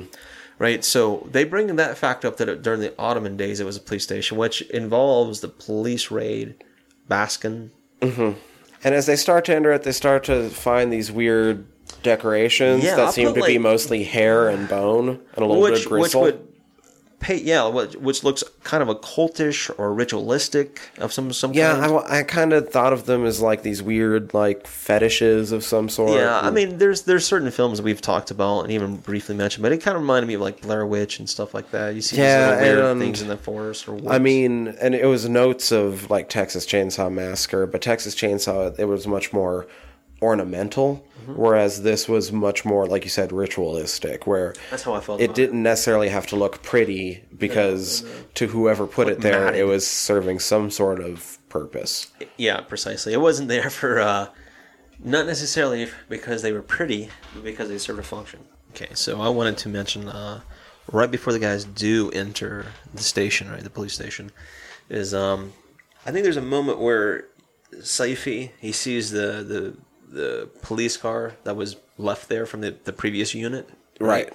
And he goes inside and he tries to like make me. No, he's looking for the keys and stuff, right? Can't find anything, and he starts to panic or freak out again. One of the cops, I can't remember exactly who, comes up to him and they start talking about. He says, "What is?" He said, "We've got the guns, we've got the badge. What are you screaming about?" Right? He says, "What does are the first words of our anthem, our national anthem, say?" He says, "Fear not." He's like, "Exactly." So that's how he gets Saifi to come out of the car, and then that's when the man runs off. That they brought from right. the can. He's like, "Yeah." Fuck He says, the "Fuck the police, police." sons of- Yeah, Sons of bitches. yeah, exactly. Coming straight from the underground. That's right. But yeah, Papa bringing you the hot Turkish fire. Oh man, he was, dude. Yeah, but this is where the police officers, they enter the station. They comment. The first thing they comment on is the smell of the place. Then that's when they start to find that creepy. It's kind of a general sweep, and they ornaments. find more of those fetish ornaments. Yeah, and then they stumble upon some eggs, and they ooze like this liquid out of them. Kind of seem like blood. Yeah, a little Not bit. positive, but kind of. Yeah, and then Yavuz, he starts to throw up. He gets sick, throws up. And then they started to search around a little bit more. And then that's when they find... Everything kind of happens at once. Yeah, it happens pretty quick. They find one of the guys from the previous police units banging his head on the fucking wall, like, repeatedly. and he's not really responsive to much. Yeah, he does respond a little bit. Like, he stops banging his fucking head and he follows him He has around like and shit. almost a childish whimper about him. Yeah, doing that kind of stuff. But they order Saifi to take him back to the car. Yeah, I don't know if that's the best thing to do. And let's just follow Safey for a moment, because as soon as they break off is when everything else happens. Yeah, Safey, and he's starting to lead the guy, it looks like, out of the building, apparently. But And this is all intercut back and stops. forth what else is going on. But yeah, exactly. The only other point that's happening is the other guys, Yavuz, Apu, Remzi, Arda, they're starting to go down the stairwell. they find a giant stairwell. But yeah, and then that's when it cuts back to Saifi and the cop that was banging his head. And Saifi stops because he sees a frog again, and the frog leads him into another room or another section of the building. And remember what we said about Doom? There's a couple times when Safey goes down to this room that it cuts back to the guy, the headbanger. Yeah. And whenever they do, he's bathed in the hell light. Mm-hmm. The red, either behind him or right on him is the red light. But Safey, fucking, just because the frog, he follows the frog. Yeah. Goes down this corridor. Ooh, what do we find down that corridor? And this is our first little glimpse into the hell. Oh, yeah. And we see like these chained up, I don't know, like hooded. Most of the figures are hooded. They're hooded in the sense 90% of the figures in this movie are hooded. Not their whole face, just like their eyes and their nose up, right? Mm-hmm. And some of them are full hoods and shit. Yeah, well, some are. You're right. Not all, but most. Yeah, 90% of the hell figures you see in this movie are at least like partially hooded. Yeah, and they're supposed to be kind of disambiguous. What I mean, like that, you're not supposed to really know whether or not they're male or female per se. And it's just supposed to be lots of really quick mass cuts of them, but what you see is really disturbing. Oh, and yeah. This dude's getting like his. It seems like. So at first I thought it was two people getting it on, but the dude's face is getting shoved into a plate of like hamburger or something. Yeah, gore. And hamburger helper. The figure definitely had breasts. Yeah. That was slamming his head into it. It's weird. But it kind of also seemed like he might have been getting raped at the same time. It wasn't entirely clear.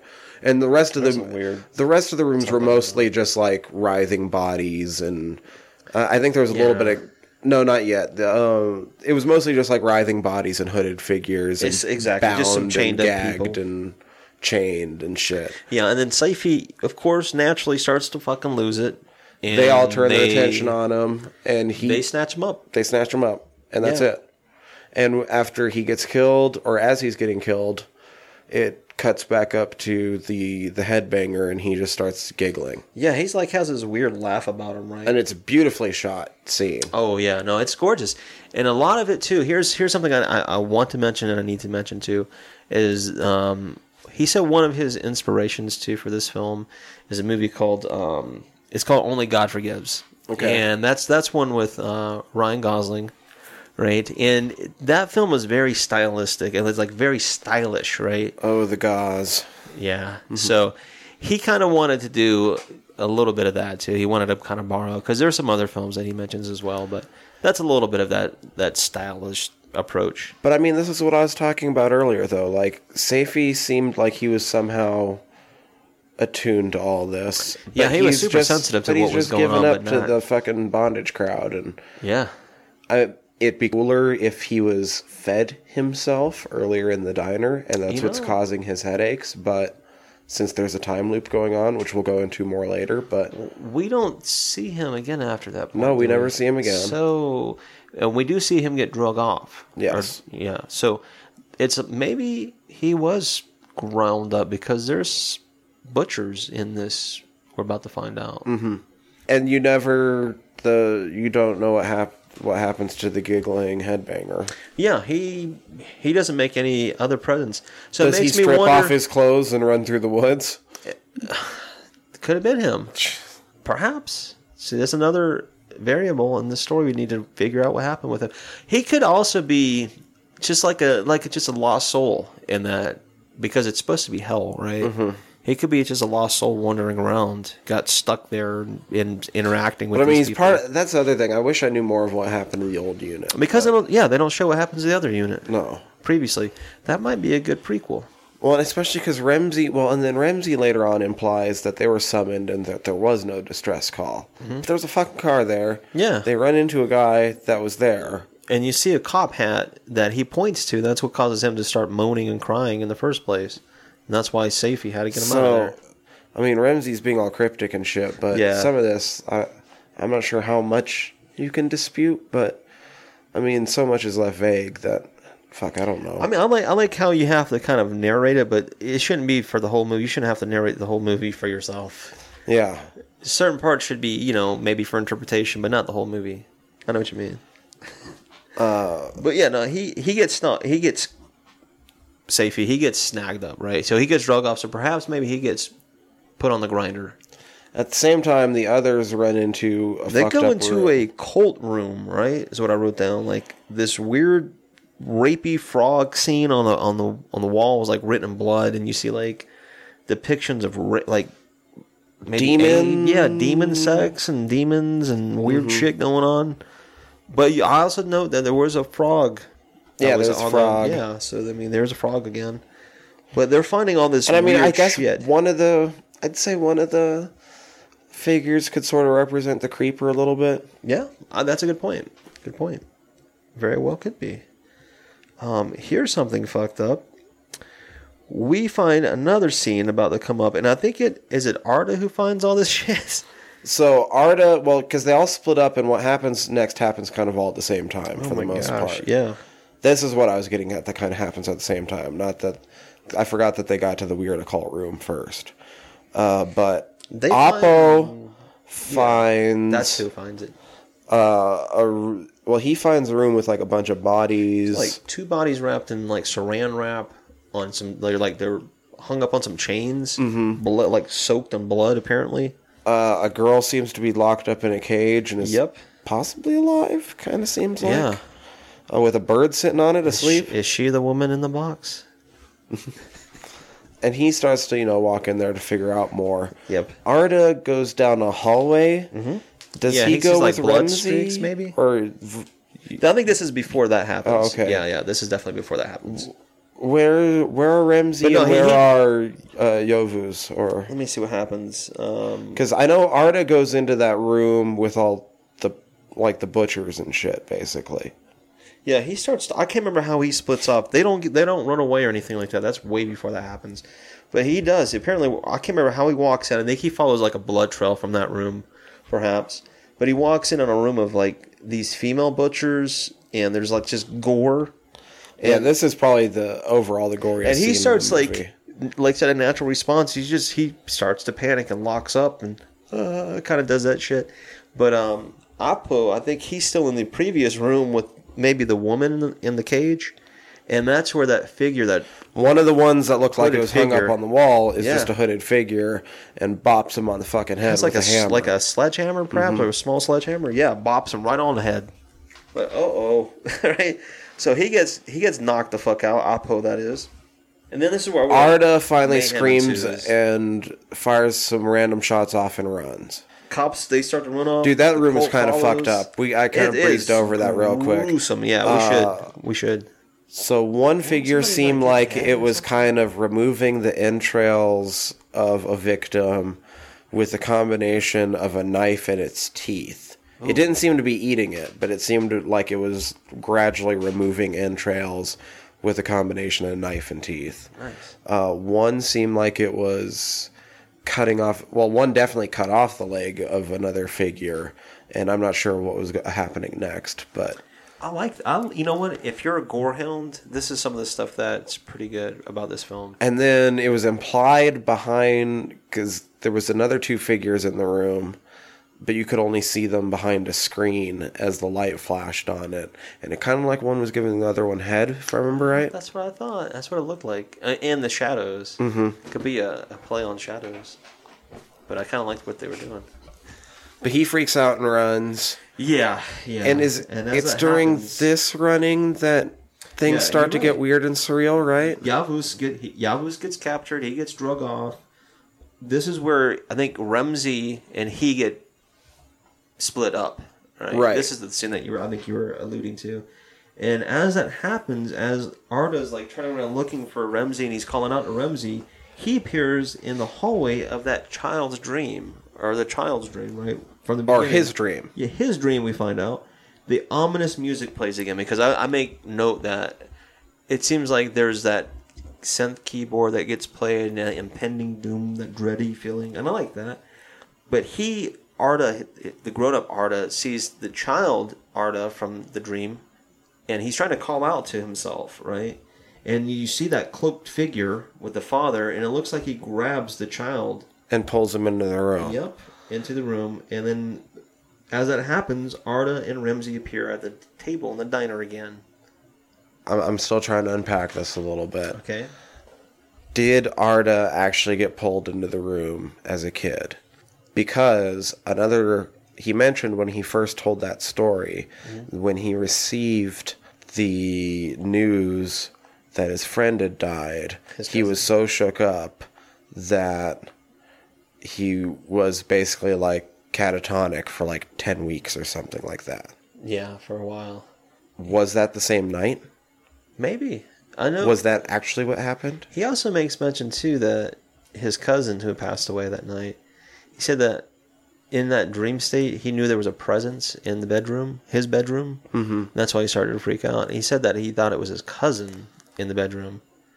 But it might Is it that locked away, though? Or, I'm thinking maybe, like I said, maybe he thought it was his cousin, but it was really the father. Mm-hmm. Possibly. I don't know. Maybe. Like, so there's a lot of alluding to things that maybe are there, maybe they're not. But you're right. Then he's back in the Dream Diner? Yeah, they're back at the diner. And it's just, I think it's just he and Remzi. And then Remzi, this is where you were talking about, he tells Arda that they weren't called here, they were summoned here. And that they're at a crossroads this evening, right? Mm-hmm. And so what we're finding out now is that when they come out of this state, the cops are now chained to pillars in this maybe downstairs room or this whatever some room sort of there. Weird dungeon place. Yeah, I like dungeon. I like dungeon. Let's go with dungeon. But it seems like they're performing some kind of weird ritual, perhaps, right?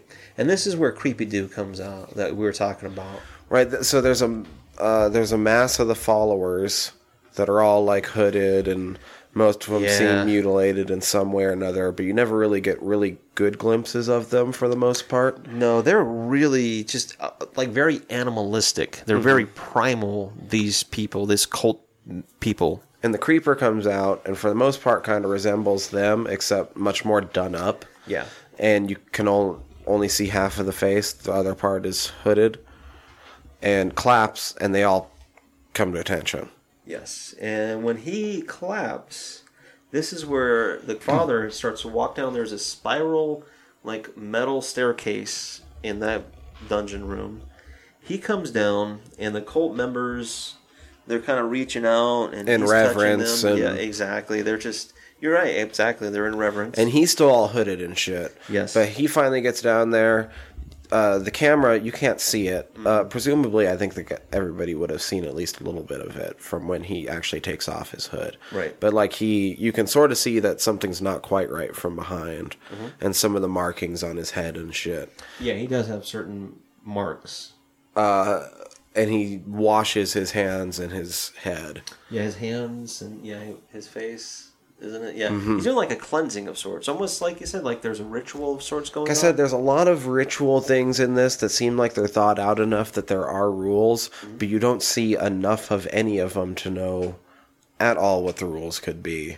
No, where, and this too is a slight play. Like you said, you were talking about, and he even mentions this, the director, on Hellraiser, this realm right here. And but that's the thing, Hellraiser makes sense because it makes total sense compared to what we're about to experience. Yeah, because you summon Pinhead. Yeah, exactly. This, they just responded to a call because, well, two of these guys, the demon knows about. Yeah, somehow they're connected to this realm that they've crossed. And they somehow have a psychic connection. Yeah. This other guy somehow feels something happening, but he apparently doesn't matter. He's still clueless. Yeah, he has, like you said, he has a premonition, but he doesn't know what it is. And the other, Yavuz and Apu, how are they connected to this, outside of the fact that they're just around for the most part? Through association, that's it. Yavuz makes the worst jokes, and so he's the one that's fucked with the worst. Yeah, because that's the thing. Like this is, so it's at this point that we're definitely in the time loop, whether we realize it or not. You're not going to this first time around. No. So the first time around, you have, like I said, what I got out of it was the experience. Like, okay, they crossed into this other realm, this other world, like hell, perhaps. And okay, so now they're going to experience what happens in the hell, right?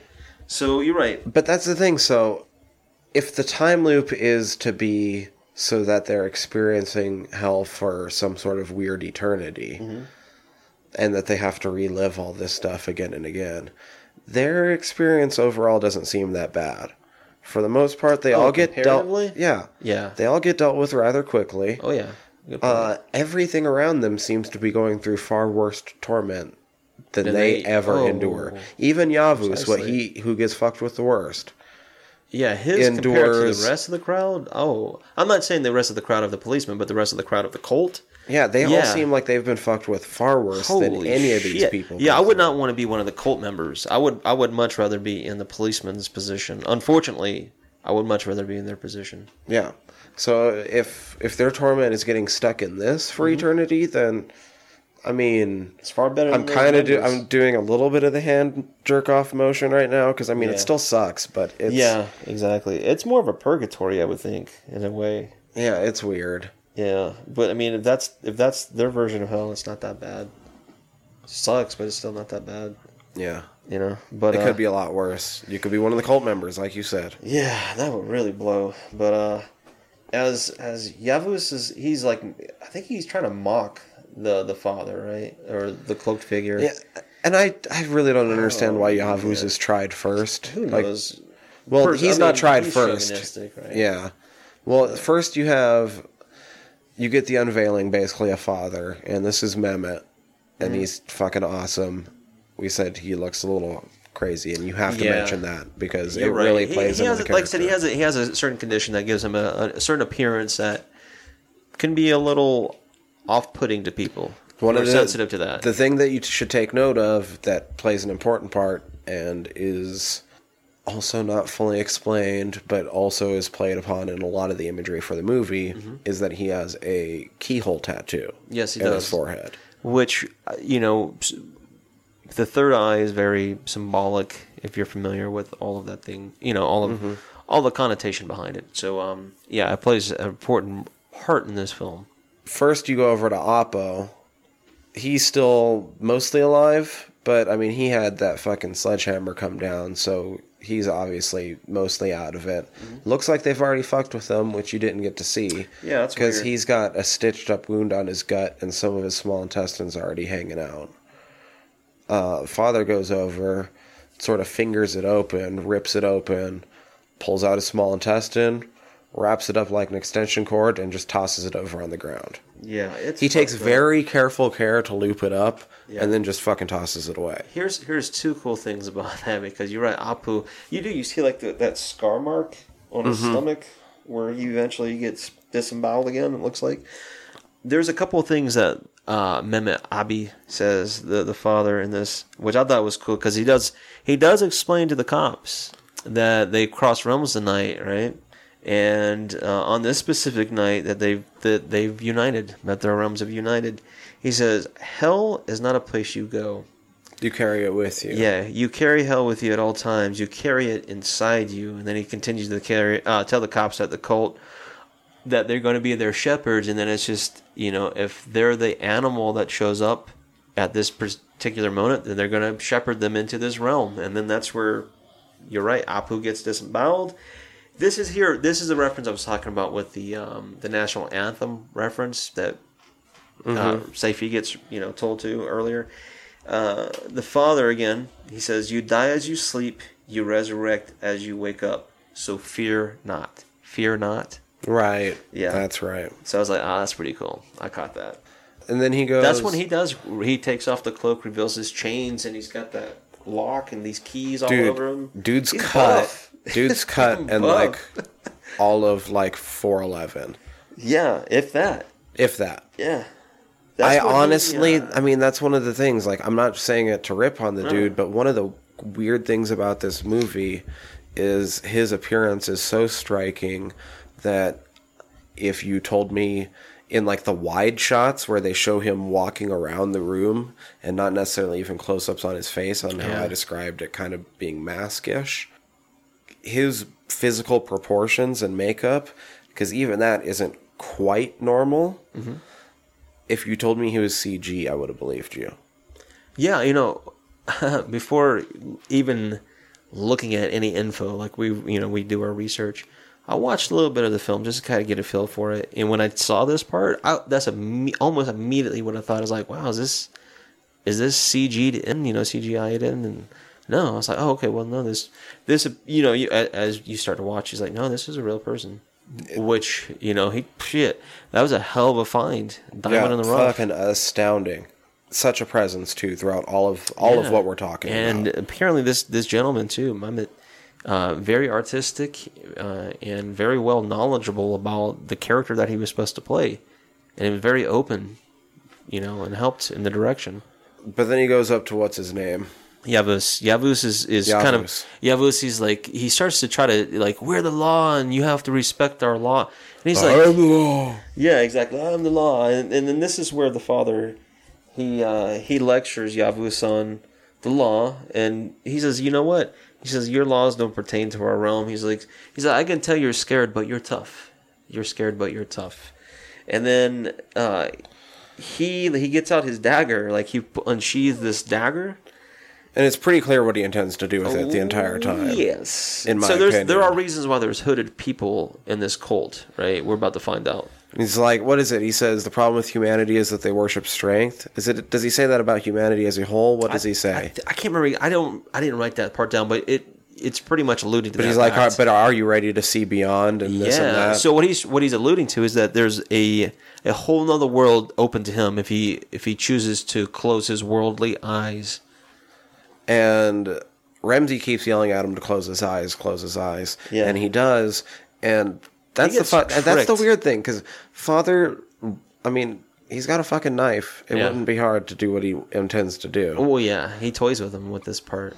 But he doesn't gouge at his eyes while he has them closed. No. And he just waits a second. He's like, what's his name? He says his name. He says Yavuz. He's like, Yavuz. And he opens his eyes, and as soon as he does, stab, wham. stab. And then you get this really, that dreadful, ominous music and a little From Cannibal slowdown. Holocaust. Yes. It cuts into that. Yes. And then awesome. You see like Arda and Ramsey, and they're like, oh no, all that kind of stuff. And he puts the hood on him. Mm-hmm. And he even licks his wound. Like the father, licks the wound. I notice, so anytime he draws blood, he licks it from either the knife or the wound, or in some cases both. Yeah. But one of the things I noticed is no matter how sloppily he did that, whenever it cuts back to him, he never has any blood on his face. It's always clean. Yeah. But the way it came off to me not as like a problem, it just felt like because he does sort of have that supernatural presence. You know what I mean? But I'm curious, how supernatural is he? Because he's one in either 30 or 300 million, so... Right. I don't know. It was cool. That was kind of disturbing, though, how he, tongue-fucked the wound. Yeah, man. It's pretty wild. He says, this after he does that to Yavuz, he says, all right, let's begin. And then as that happens, the helper, the creepy dude, he goes and, opens up that door and leads in this woman. I like this. This is really fucked up. On all fours. She's wearing a really crude animal skull headdress.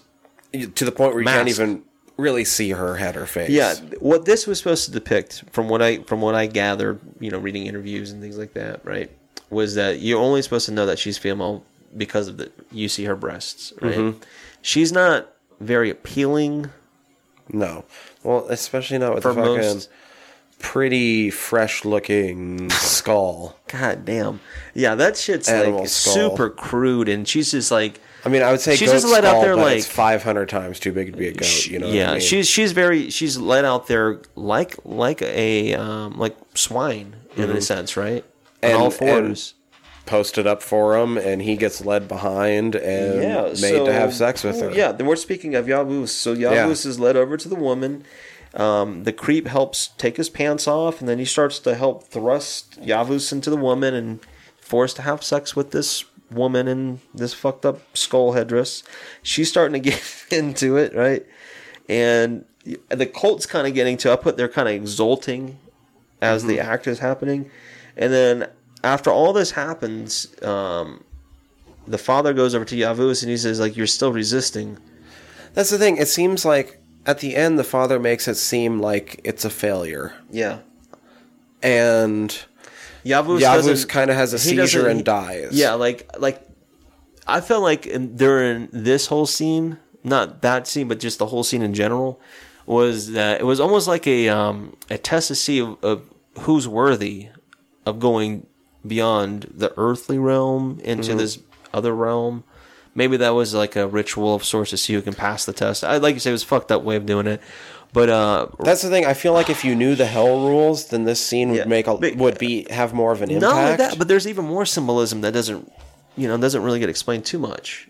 Because he makes it seem like it's a failure, but that doesn't seem to have any impact overall on the rest of the plot. It's not a complete failure though.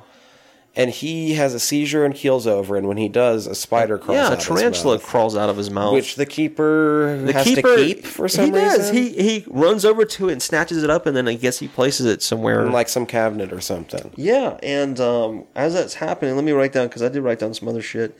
Baba, he starts to go over to the cult. The father goes over to the cult, and he's kind of like, I don't know, they're kind of like said they're embracing him, and he's embracing them. And then he goes back over to Arda. And this is where Ramsey starts to pipe up and tries to distract the father from fucking with Arda. And he goes and he starts off by doing some like praying near Arda's head. He chants over Arda and he dabs some blood on Arda's forehead, like right where his eye would be, his third eye would be. Or in the case the keyhole. I was going to say the keyhole. Right. And he looks over to Arda and he says to Arda, because I guess he's approaching Ramsey. He says, I wasn't wrong, Arda. That's what he tells Arda, right? And then Baba goes over to Ramsey. When I say Baba, I mean the father. It's the same thing. This is where he thanks Ramsey for taking care of Arda.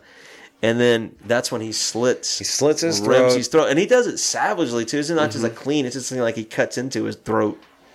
And blood spraying everywhere, and he kind of like bathes himself in his blood. He washes his face in Ramsey's blood, kind of like, soaking myself in it. And as Ramsey's still dying, is that when Baba goes back over to Arda? Yeah, he goes back over to Arda, and then he puts his head to his head, so they're having a head-to-head moment. And you get back in the diner. Yeah, you get a couple quick scenes. You get a quick shot of the road that they were on. Oh, right. The inside of the station that they were in, and then a red shot of the exterior of the building. There's red almost in all of it somewhere. But. Exactly. And then you see... Well, it's right here. This is the fucked up part, because we're almost in the diner. It's right before it. The skull lady, she gets led to like a pillar, and she's kind of grabbing onto it. And at first, before I knew what happened, at first I was like, "Oh no, they're gonna make Arda fuck her." I was like, "Oh no, this is gross." But that's not what happened. So she gives birth to that stone fetus thing in a bucket. Yes. So it squirts out in the bucket, and then the creep collects, and he's kind of embracing it. Then he goes upstairs, and that's the last I think we see of the creep and that stone figure. Fetus. So what the fuck happened with them? We don't know. So that's when, this is when Arda appears in the diner, and you hear the static TV. And then he starts to rub his forehead. He closes his eyes. He rubs his forehead. And that's when he discovers Ramsey's on the other side of the diner table, bleeding out of the fucking wound in his neck. And then Ramsey, he told him he made a promise to Arda's uncle. He says that if he doesn't take care of him, he would have to pay in the afterlife. Yeah. Or come after him in the afterlife. It's like that. And the weird thing... Who is Arda's uncle he's referring to? The guy who left the body, maybe? No, so Arda, when his folks died, it seems like he went and stayed with his aunt and uncle. Mm-hmm. And at some point, his uncle left him in Ramsay's care. Okay. Although he might be referring to that symbolically when Arda was presumably living with his uncle and then gained the job as police. Okay. And Ramsay is in some way his superior. You know what I mean? Yep. And so symbolically he was being placed in his care. But they never make that necessarily clear. They don't. Like I said, it's very vague. And like I said, it also seemed to imply... I still say Ramsay's the cousin. I was going to say, because there's a lot of alluding back and forth between Ramsay and that cousin, right? Yeah. So maybe he is the embodiment of his cousin. Who knows? But he also says, I only have one key in this life, and now it's yours. Right, exactly. And he kind of implies it in a way that it's possible to have more than one key, and that more keys exist. Yeah. In my opinion. That's a very open interpretation. That's a good point. But as that's happening also, the father is kind of starting to appear in the background. He's in the diner. Yeah, and they can feel his presence. But just before that happens, Arda takes the key from Ramsay's throat, slash one, and he takes the key out, and that's when, like I said, the father appears behind Arda, and this is what he tells Arda, the father. He says, everything ends, but everything starts anew. And I think he's about to repeat that refrain, and as he does, Arda sticks the key inside of the key slot in the father's forehead, right? His third eye, perhaps. And it pops back to the real world. It goes back into the dungeon that they're in. And he's unchained, and the key is in Father. And right, Father and falls he falls backwards, and he's having that, no. But he doesn't say, he's acting it out, right? And Arda grabs... the stool. The step stool. And bashes him to death with it, just getting covered in his fucking blood. He like he said, he bends over the top of him and starts to bash his skull, gore and blood. As he leaves, he starts limping really weirdly for no reason. Well, right, yeah, he does. Even the cult starts to reach out for him like they did Father. Yeah, like they were almost exalting or revering him. They were maybe he's the new leader. I was gonna bring that up. Does that mean he's the new? I was thinking maybe they're alluding to that because he got the weird blood bath. A christening. The weird blood christening. Yeah, or anointing of sorts. Yeah, same thing, I suppose. But what throws that into doubt is that he seems to be the main focus of this hell. Yeah. Which seems to be a time loop, because as he's leaving, you find out that he's the figure the van crashed into. Yeah. You want to talk about how that happens? Because I like how those series of events happen. So he runs out. Right. He's running out. He climbs the staircase. There's even as he's climbing that staircase past the cult, you see almost like a beam of light. The way it almost looks like it's supposed to be a depiction of his ascent, right? Which I thought was kind of cool. But then you see a red too, because I think you see a quick flash of maybe the hand. I think coming out. I don't remember. Yeah, there's this weird repeated things. But before he's all the way out, does it turn into his house again, or am I just making? Yeah, like I said, this as he's climbing the staircase, he has flashbacks of his childhood dream. He appears in the hallway and exits via the station. What I mean by that is Arda is he goes, as he's exiting, he's also in his dream state, his childhood dream state in that hallway. Mm-hmm. He leaves out of that now he's back in the station that he's still in. And I think he puts a handprint of blood. I think that's what you see. So you see all these quick images though, right? He gets out of the station where it's red. The whole scene is red. Yeah. And that's where he's covered in blood. And he starts to laugh maniacally. Oh, yeah. He cracks up for a bit. Yeah, he does. And he starts to pound the ground, right? And then he runs off into the woods. Finds the road. Finds a road that it looks like they started on. Starts running up the road. You see headlights coming out of a turn. And he starts waving his hands to try to flag it down. You can see that it's a police car because of the headlights. Mm-hmm. And he does. As that car's getting closer, he covers his face, and then boom, he gets hit, and guess what happens?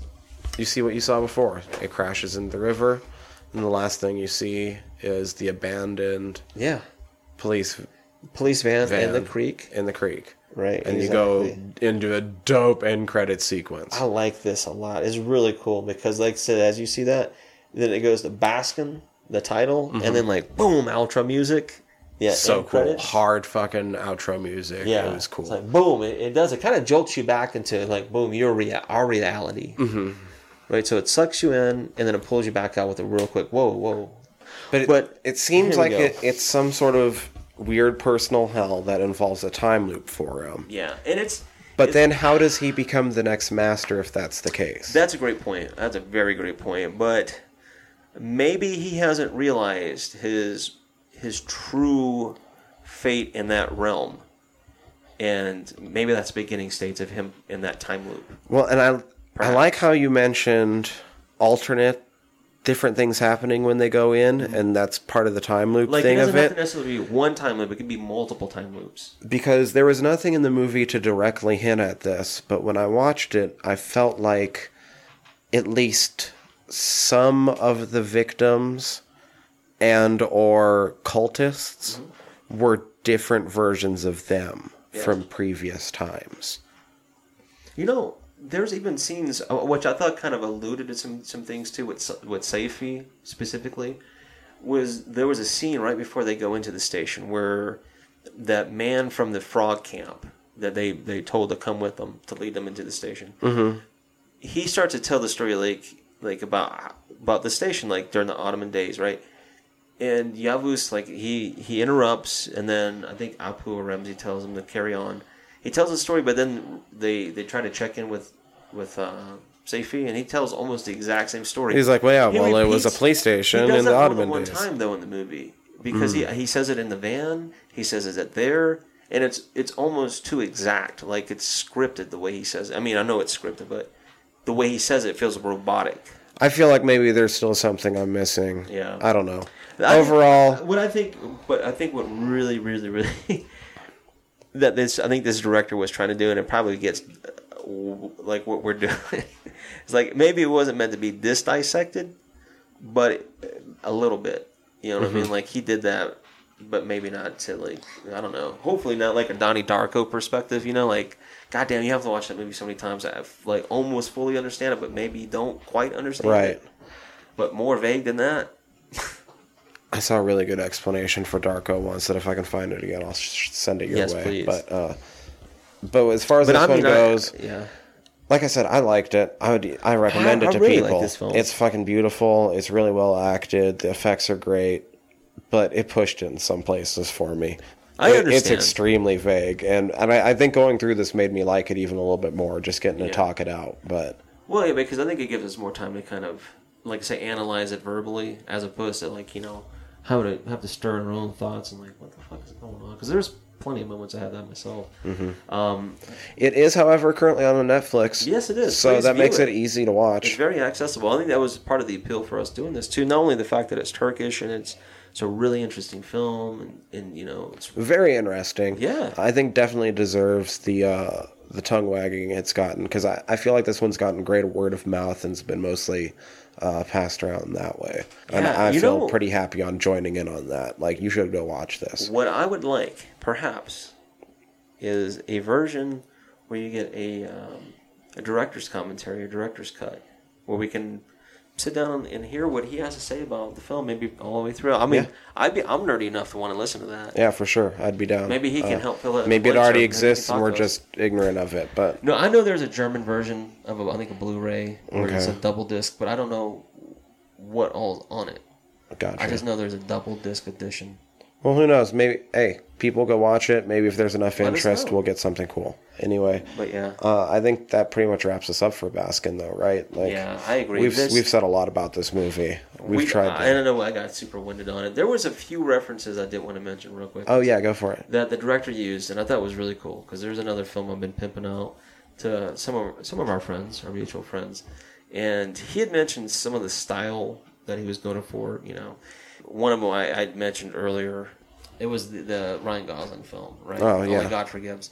But there was another film that I've seen, and it's a part of the Palm film collection. Right? Okay.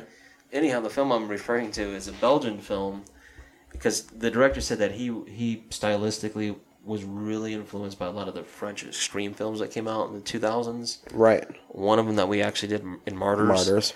So he apparently had watched a lot of those films, and a Belgian film being one of them that I'm about to mention is Calvaire.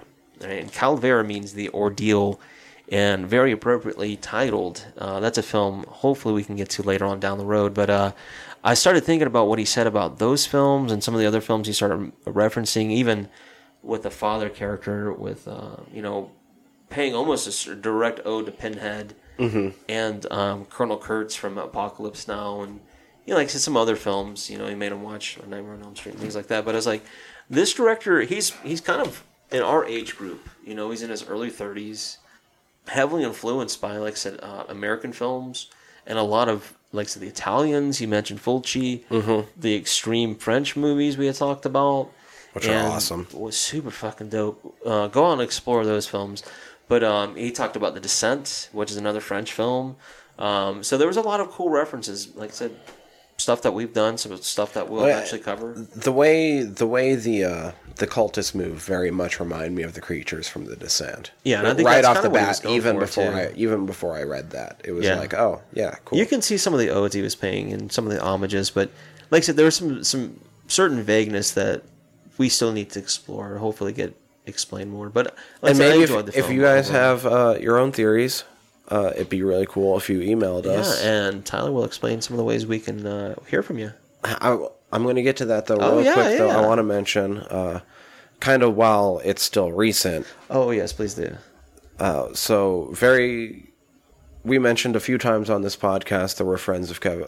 Not friends. We're fans of Kevin Smith. We wish we were friends. Yes, not yet, but. And we've been planning for a long time as doing his 2 horror movies as sort of their own double feature, because neither of them are, I'd say neither of them are straight horror movies, and they both kind of are outside the box, and we don't need to subject you guys to us fanboying out that hard, but we wanted to hit it. However, it was something that we always kind of just planned on something fun to do later on. How could we not? Unfortunately, in this past week, the star of both of those movies, Michael Parks, passed away. So we are going to be moving it up the schedule. We obviously didn't do it this week. It just happened far too late into the week to set it up. Exactly. And we do want to make it kind of special. We hope it will be next week that it will be out. Right. We're not entirely positive on that. There's some scheduling things that we still have to work out because we wanted to do it special. Yeah, exactly. But it will be coming out, and we wanted very soon. We wanted to, mention it on the show. We mentioned before that we live in a time where a lot of these greats are passing, and he's probably not even best known for horror necessarily. I would agree with that. But in our own world, this is an actor that sort of made an impact because it's some of the best performances I've ever seen. Yeah, and in a very weird, offbeat horror movie that. I mean, if I wasn't a fan and somebody tried to explain, the plot of Tusk to me, I'd tell you, go fuck off. I'm not going to watch that goddamn movie. Yeah, I know what you mean. No, because in context, it's hard to gather exactly what you're about to experience in the film. But I feel like you said, with Red State and Tusk, we get a strong performance they're very memorable. Like you soon won't forget. Yeah, these characters were just completely lived in by this man on screen. I don't think, he wasn't, especially, he would be an absolute asshole if he went method and lived as Aben Cooper off screen. So I know that he wasn't method. No shit. I hope not. For our sakes. I know that he wasn't method. He seemed to be a very sweet, very honest man.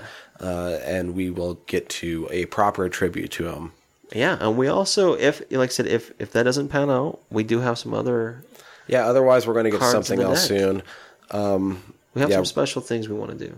We're going to talk about it here in a little bit. Yeah. But in order to get to either of those things, you will need to keep listening to us. And to do that, you can subscribe to us on, iTunes, Stitcher, SoundCloud, right? Tuned In, Google Play. Yeah. if you have your own theories on Baskin, Yeah. because we do hope that you go watch it, and it's really easy because it's Please on do Netflix. for your own entertainment. Fucking Netflix and chill Yeah. with Come your on. bae. You don't Yeah. want to Netflix and chill With your with this bae movie. skin. With your bae skin. Yeah, that's right. Ooh, I like With your that. bae skin? I like that. Yeah. Netflix and chill with your bae skin. I like it. I like that. Ooh. Except this movie's Yeah. rough one to do that too. That's a weird reference. Hopefully they don't get it. Ooh. Hopefully your bae doesn't get that.